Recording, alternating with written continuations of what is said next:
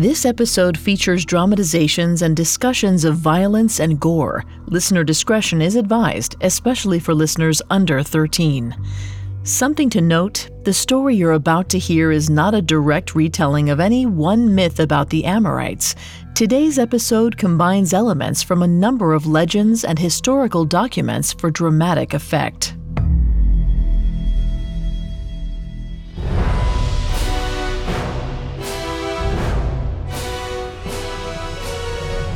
Welcome to Mythical Monsters, a Spotify original from Parcast. I'm Vanessa Richardson, and today we continue our series on biblical beasts. You don't have to be a believer to marvel at these creatures. Whether they descend from the heavens or rise up from hell itself, the monsters from the Old and New Testaments have tantalized and terrorized mortals for centuries. Join me as we explore how these ancient beasts shaped mankind's view of the world.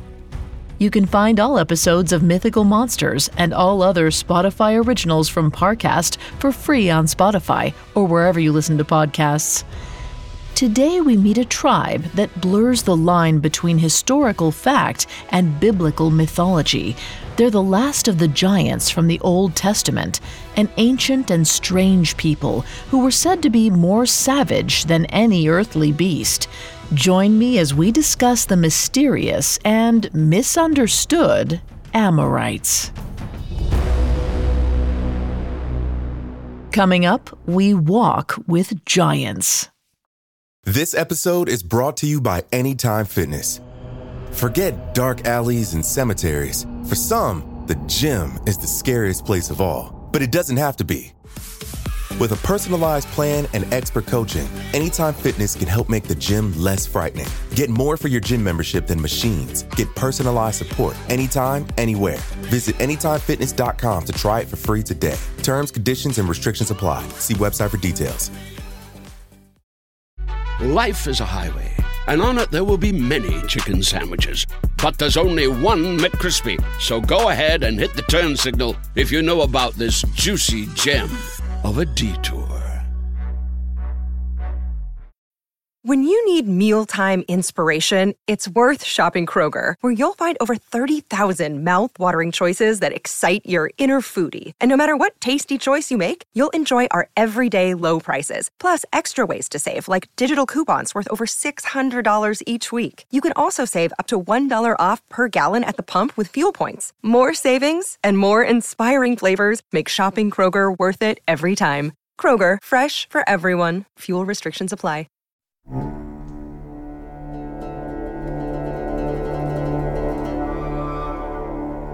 The Christian Bible is full of stories of strange and brutal tribes who roamed the ancient Holy Land, but few are as intriguing as the Amorites.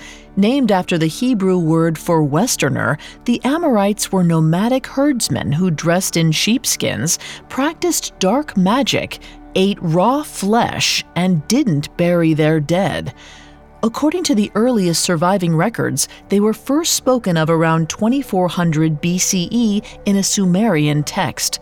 Believed to have originated in western Mesopotamia, or what is Syria today, the Amorites played the role of a terrifying other for the people of the Middle East.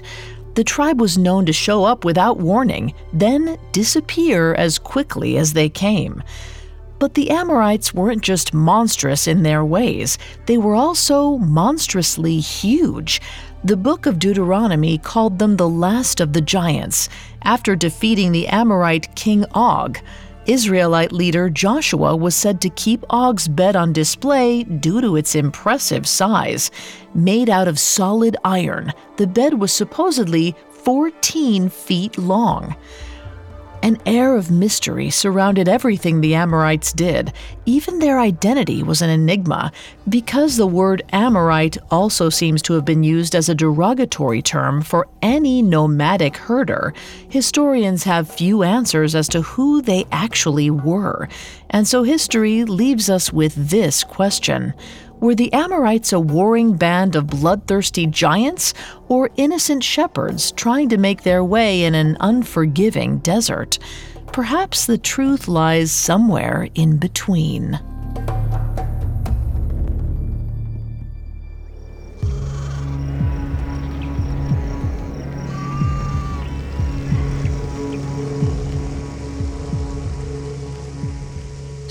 Sumula'el crept toward the massive walls of Nippur, scanning the dark landscape for any sign of the city's guards.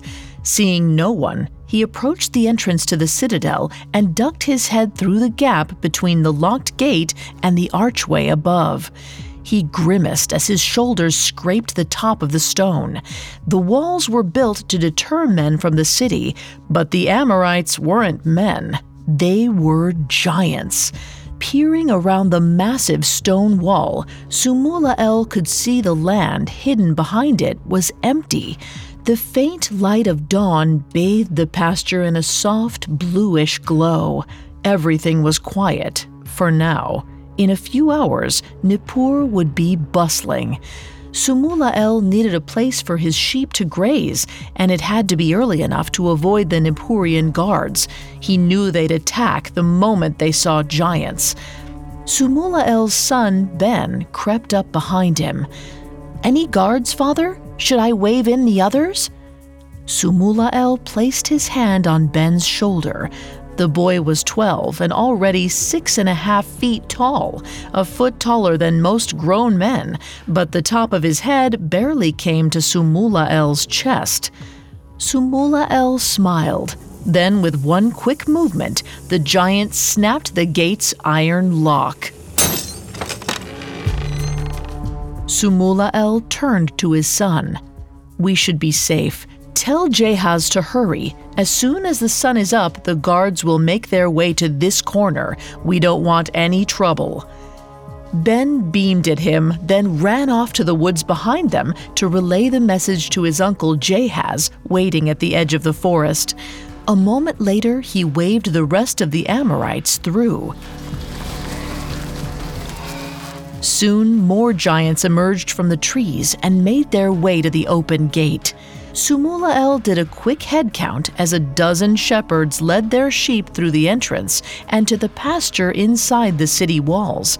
If all went well, they would be out of Nippur and back on the trail before the sun broke over the hills. Sumula'el scanned the walls above, making sure all was clear as the sheep grazed. Like any good shepherd, the safety of his flock was his top priority. Sumula'el turned to his son. Ben cradled a newborn lamb in one arm, gently petting it with the other. His hand covered the baby's entire head. He could crush it in his palm if he so desired. But that wasn't Ben's way. The boy was tough and excitable, but he loved his lambs. Ben looked up at him. "Father, we're twice the size of these Nippurians. You could conquer them with ease. You could even take out King Shulgi's army in if you wanted to. I know you could." Sumula'el smiled at his son's vigor. He glanced from the flock to the tops of the walls. They were still in the clear. Then he whispered conspiratorially, "King Shulgi's army might be a bit much. That's 10,000 well-armed men, led by the most vicious king in all of Sumer. But the grasslands of are tempting." Ben sat the lamb down. Its tiny legs wobbled as it tried to balance, and Ben helped it walk while he spoke. "We could do it together. Sneaking around feels so meek, and our lambs deserve the grass in We should sack it next." Sumula'el leveled his gaze at his son. "People think we are monsters, Ben. We are simple shepherds. We don't need to conquer a whole town. We only need to let the sheep eat and be on our way. The mountain god does not ask for sacrifices, only that we take no more than we require. Be it here in Nippur or Babylon, we always move fast and we always move forward."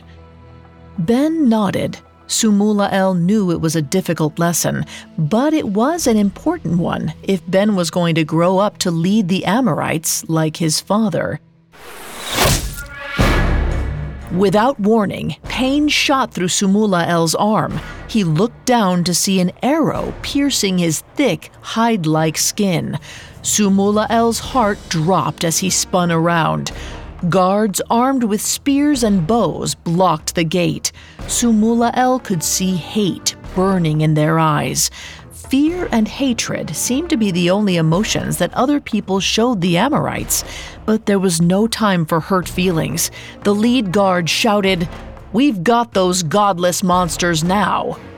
The archers launched into the crowd of shepherds and sheep. Ben grabbed his staff and looked to his father. "We can fight! It's just a few of them." Sumulael pulled his son back as an arrow sank into the ground, inches from Ben's feet. A barrage of arrows flew from the top of the walls. More archers. There were too many of them. Caught off guard, the Amorites had no chance. Sumulael locked eyes with his brother Jahaz in the distance. He pointed his staff at a far gate at the other side of the pasture. "Jahaz, lead them to the gate. Run!" Arrows rained down on all sides of Sumulael as he ran, pushing his flock along. He kept his eyes locked on the far open gate, their best chance of getting out of Nippur alive. Despite the Amorites' lumbering weight, their long strides outpaced the archers' arrows. Sumulael did a quick head count as his brother led the sheep toward the gate. One sheep was missing, and so was one shepherd. Sumulael slammed to a stop and turned. His eyes went wide. Trailing behind him was Ben, the clumsy newborn lamb cradled in his arms. The Nippurian guards were gaining. Sumulael shouted, "Ben, hurry!" Ben looked up at his father with relief. Then his face suddenly went blank. Sumulael watched as Ben tumbled to the ground, the lamb falling from his arms. A spear stuck out the back of his son's skull. Sumulael's heart swelled with rage. He raised his staff high above his head and bellowed. The guards slammed to a stop at the sight of the giant. Their eyes were no longer narrow and hateful. Now they were wide with fear. Arrows still rained down from Nippur's walls, but Sumulael didn't care. He wasn't running anymore. He clutched his staff like a club. He was going to savage every single one of them for killing his son.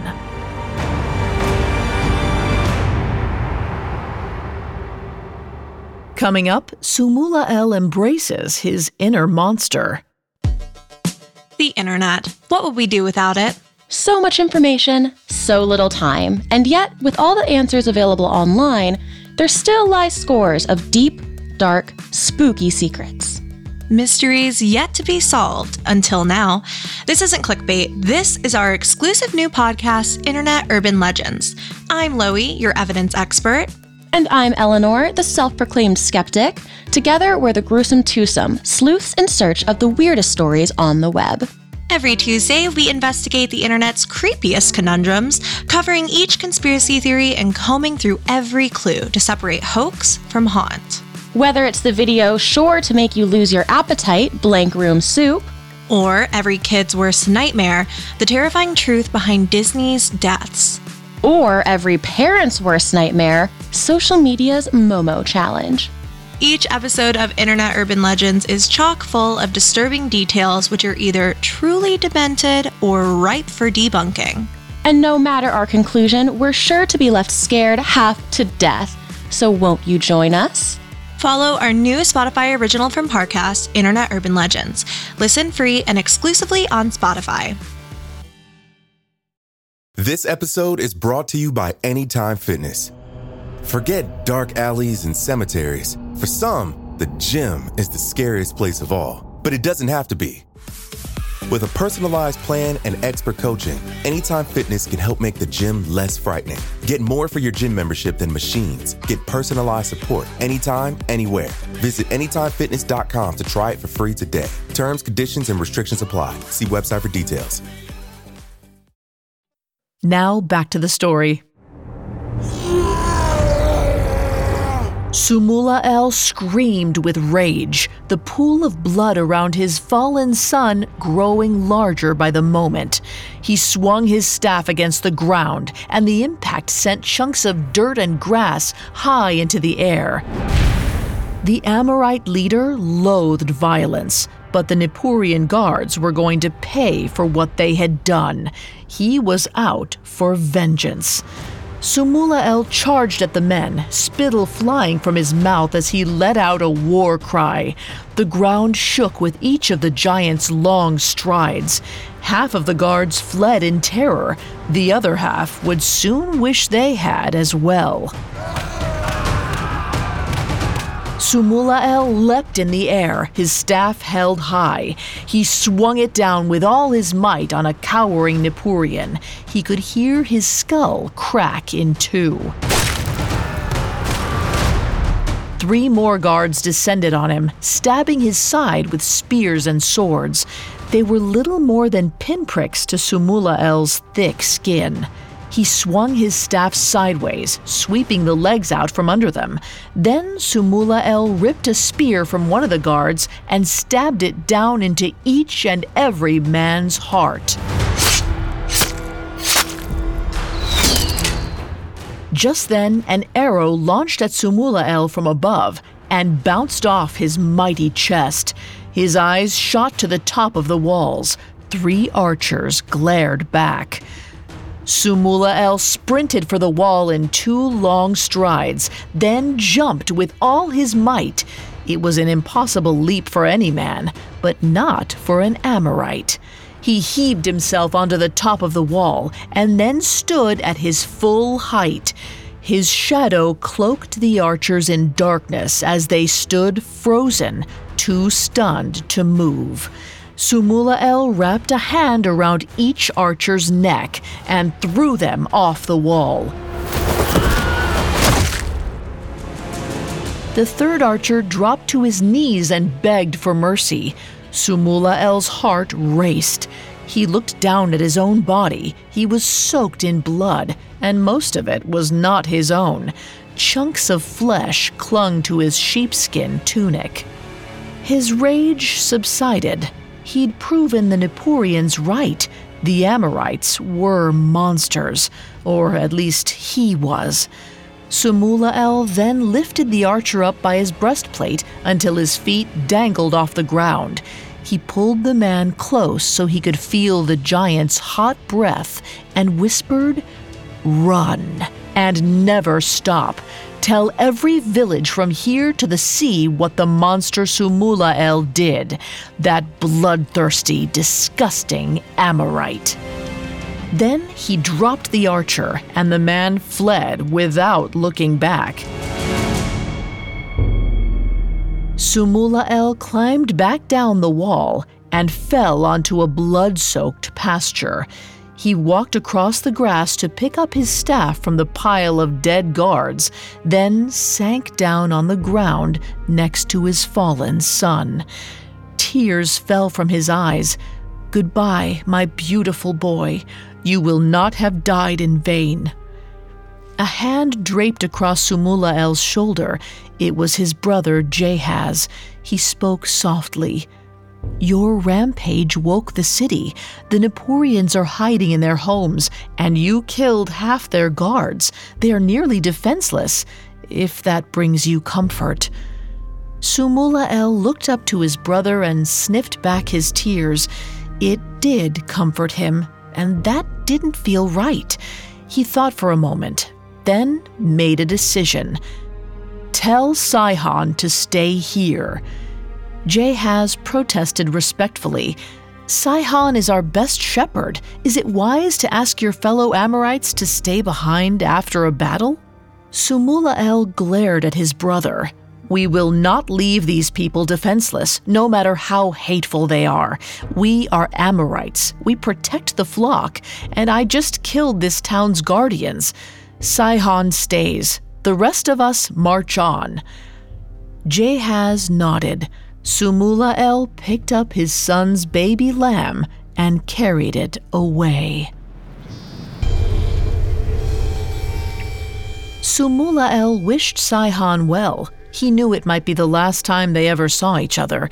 Amorites did not often retrace their steps. They only moved forward. Then he exited Nippur's gate to meet the rest of the shepherds and their flock. Sumula'el cradled the lamb in one arm and pointed to the southeast with the other, to the mouth of the Euphrates and the finest grasslands in all of Sumer. In Ben's name, we will conquer Ur. Jahaz's jaw dropped. He thought his brother had kept a cool head after his tragedy, but apparently not.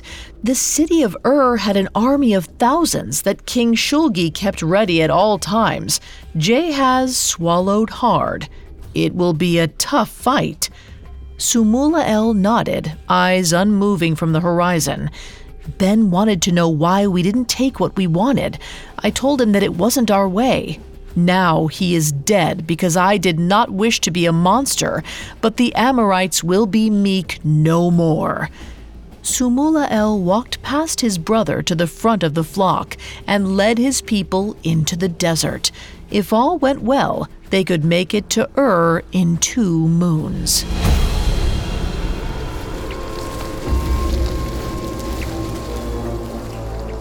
Over the next few days, Sumula'el barely spoke as he marched his herd along the Euphrates River. Normally, he would lead the Amorites along the bank under the protection of the overhanging rocks, but now he walked in the open, leaving massive footprints in the scorching sand for all to see. The Amorites weren't hiding from anyone anymore, not even the sun. Flies followed Sumula'el as he'd never taken off his blood-soaked tunic.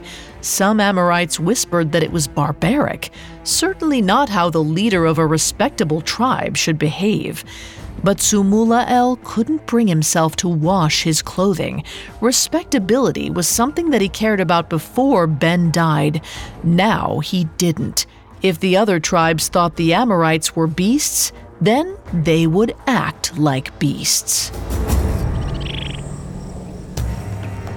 The first morning after the full moon, Sumula'el roused the flock early.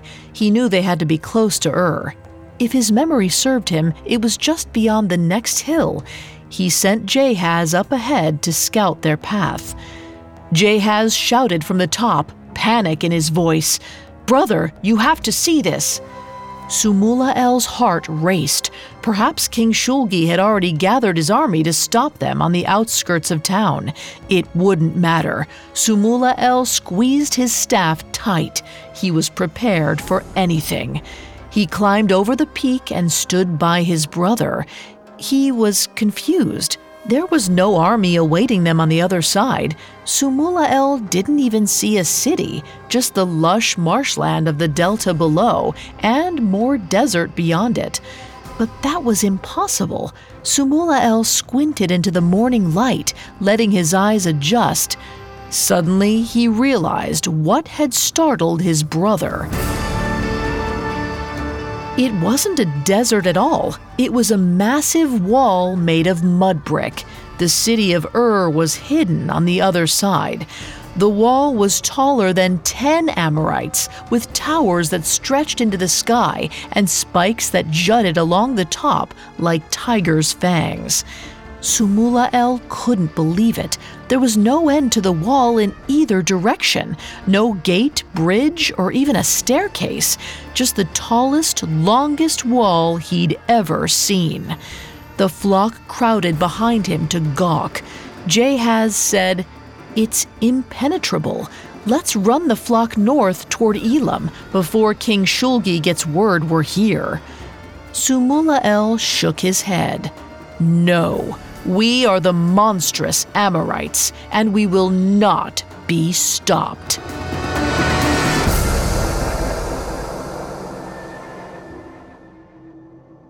Coming up, Sumula'el comes face to face with King Shulgi. Spring is a time of renewal, so why not refresh your home with a little help from Blinds.com? Blinds.com invented a better way to shop for custom window treatments. There's no pushy salespeople in your home or inflated showroom prices. Free samples, free shipping, and our 100% satisfaction guarantee can put the spring back into your step and into your home, too. Shop Blinds.com now and save up to 45%. Up to 45% off at Blinds.com. Rules and restrictions may apply.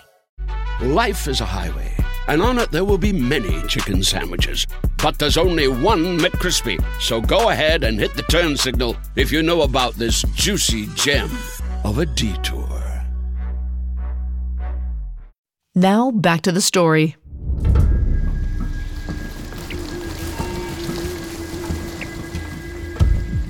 Sumula'el led the tribe of giant Amorite shepherds down the hill. With their bushy hair and dark clothes, they looked like a traveling grove of cedars as they marched through the wetland to the wall that surrounded the city of Ur. A lamb trotted dutifully beside Sumula'el. It was his son's favorite sheep. Before Ben was killed, he'd told Sumula'el that he wished his flock could graze in the grasslands of Ur. It was his last request, and Sumula'el was determined to fulfill it. But now, a giant, endless wall stood in their way, but Sumula'el wouldn't let that stop him from honoring Ben's wish. There were no guards anywhere along the wall. Sumula'el shook his head. King Shulgi was apparently confident that the wall alone was enough to keep out invaders. As the other Amorites slogged through the marsh, Sumula'el's brother Jahaz whispered, "What do you plan to do? We can't climb over it." Sumula'el glared at the wall. "When I was a child, this land was clear from the marsh to the city. There wasn't a river or a lake or a mountain in sight, just flat land as far as the eye could see." Jahaz stared in confusion. Sumula'el smiled. "It means King Shulgi commissioned a freestanding wall without a natural barrier, a hurdle that only guards one side of the city. Mortals may gaze at it and tremble, but we are Amorites, and we're going to walk around it." Jahaz grabbed his brother's arm, his eyes wide. "If you're wrong, we'll have lost days going in the wrong direction. The sheep will starve, and so will we. How are you so sure the city isn't enclosed on all sides?" Sumula'el pulled his arm from his brother, annoyed. Unless Shulgi enslaved all of Sumer, he couldn't have built a fortress this impressive. He then raised his staff and shouted, "Shulgi, your armies and your wall will fall. The Amorites are coming for you." He smacked his staff against the wall. As the sound echoed across the marsh, Sumula'el cut through the flock to the front. His staff was still covered in blood, and pieces of Nippurian hair and his tunic was dyed crimson. Sumula'el knew he looked like something out of a nightmare, and he wanted to be the first face the Amorite soldiers saw. Sumula'el marched his men all day long, knocking his tree-trunk-sized staff against the base of the mud brick wall as he went. One by one, all of the Amorites followed suit, until dozens of staffs were rapping away at the wall as they walked. As dusk fell, a lone guard peeked over the top of the fortress to see what the noise was. Sumula'el pointed his staff at the guard and growled. The guard quickly retreated from sight. At sunset, Sumula'el had the Amorites set up camp, but he didn't sleep. He sat up all night, his eyes never moving from the wall.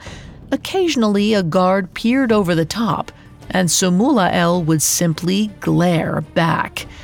The next morning, he had the Amorites up before dawn. The guard had returned and was leaning over top of the wall, but this time he wasn't alone. He was flanked by 2 archers, and their bows were trained on Sumula'el. Jahaz rushed to his brother's side and asked what they were going to do. The Amorite soldiers had the high ground, and they were armed. Sumula'el kept his eyes locked on the archers. He picked up his staff, pulled off a chunk of Nippurian's scalp that dangled off of the end, and flung it up at the guards. The scalp plopped right onto a guard's face. The man shrieked in terror. Sumula'el laughed. "We will do nothing. Don't you see? These men are terrified of us." Sumula'el marched the Amorites for 5 more days. Each morning, more archers appeared on the top of the wall, cautiously peering over the ledge, their eyes filled with terror as they gazed down at the giants below. Sumula'el never spoke. He communicated with other Amorites through grunts and by pointing. His staff was never far from the wall, tapping it constantly.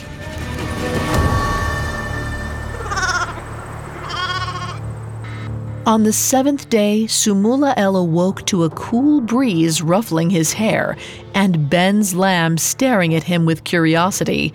Sumula'el blinked. He hadn't felt wind since they trekked through the marsh. He sat up and looked to the wall. In the distance, near the horizon, it appeared as though dust was blowing through the structure. But that was impossible. Sumula'el smiled. They had made it. The end of the wall was in sight. Sumula'el turned his eyes to the top of the wall. The archers and guards were gone. King Shulgi had recalled them all. Surely he was gathering his army. Sumula'el had to do the same. He awoke the rest of the Amorites by slamming his staff against the brick. With a deep, soul-rattling scream, Sumula'el shouted, "Prepare for war!" The Amorites followed their leader, pounding on the wall as hard as they could. It sounded like an earthquake rolling through the marsh. The tiny trees next to the river shook, trembling like scared Amorite guards. Sumula'el pointed his staff to the end of the wall and the entrance to Ur. "This is for Ben. The Amorites will never run from a fight again. Kill everyone you see until giants rule this land." Sumula'el and his men charged, and their stampede kicked up a dust storm. Sumula'el's heart raced. Caked in grime and blood, he turned the corner of the wall, his staff raised high in the air as he unleashed a guttural roar. He was ready to fight the entire Amorite army himself.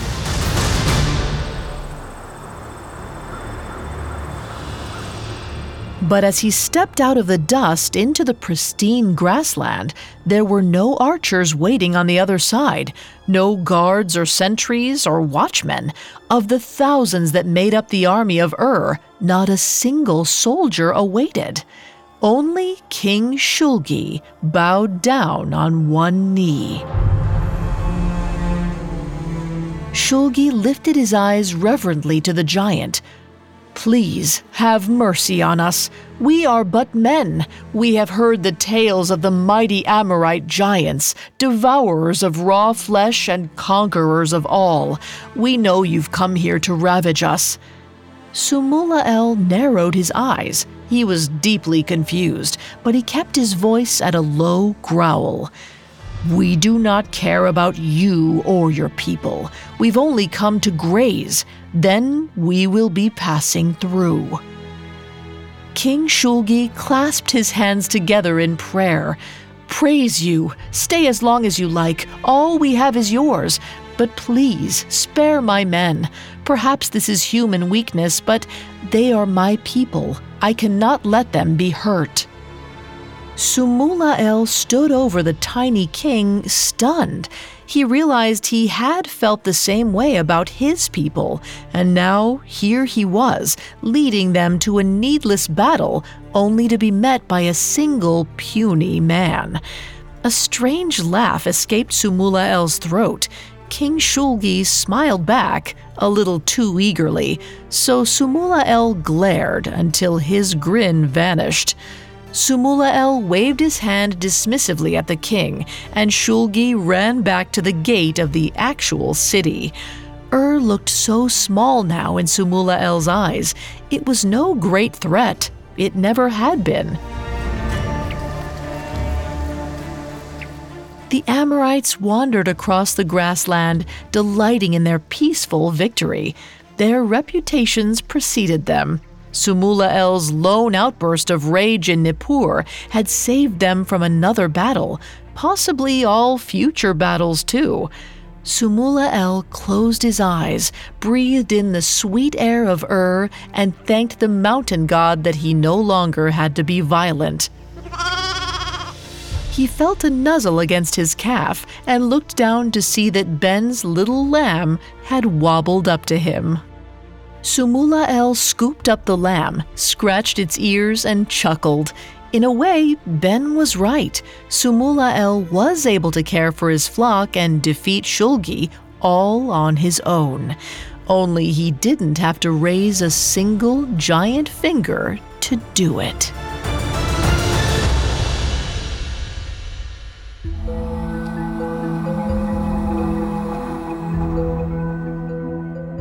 In ancient texts, the Amorites were almost always portrayed as a biblical other. They were strange and threatening foreigners who didn't make holy sacrifices and left their dead where they fell. Godless savages to be feared or conquered. But there are always two sides to a story, and without a history of their own, the Amorites are only remembered by what their enemies wrote about them. They may have been violent, but that was likely true for any sect of nomadic herders in the 3rd millennium BCE. It was a dangerous job at a time when the new city-states that dotted the Fertile Crescent were wary of strangers. Resources were precious, and they couldn't risk being overrun by outsiders, which is eventually what happened in the city of Babylon. In 1894 BCE, the Amorites settled there and quickly took over the kingdom. But despite their supposedly barbaric reputation, the Amorites did not force their ways on the Babylonian people. Instead, they appear to have adopted the Babylonians' customs. The most famous Amorite, Hammurabi, was known for his relatively fair treatment of the subjects he ruled over. Hammurabi's code was one of the first written lists of laws and featured standards of justice for locals and foreigners. But after Hammurabi, the Babylonian Empire fell apart and the Amorites were lost to history.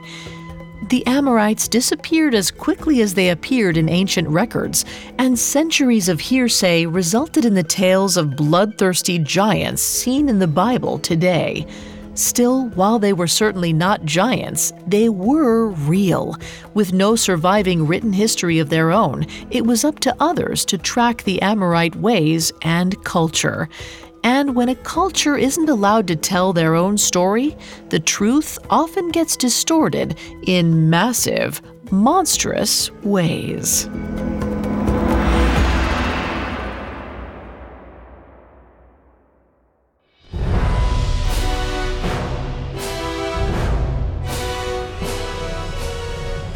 Thanks for listening to Mythical Monsters. We'll be back next week with another biblical beast. You can find all episodes of Mythical Monsters and all other Spotify originals from Parcast for free on Spotify. I'll see you next time. Mythical Monsters is a Spotify original from Parcast. It is executive produced by Max Cutler, sound designed by Brian Golub, with production assistance by Ron Shapiro, Carly Madden, and Isabella Way. This episode of Mythical Monsters was written by Jesse Harris, with writing assistance by Alexandra Garland, fact-checking by Bennett Logan, and research by Adriana Gomez. I'm Vanessa Richardson.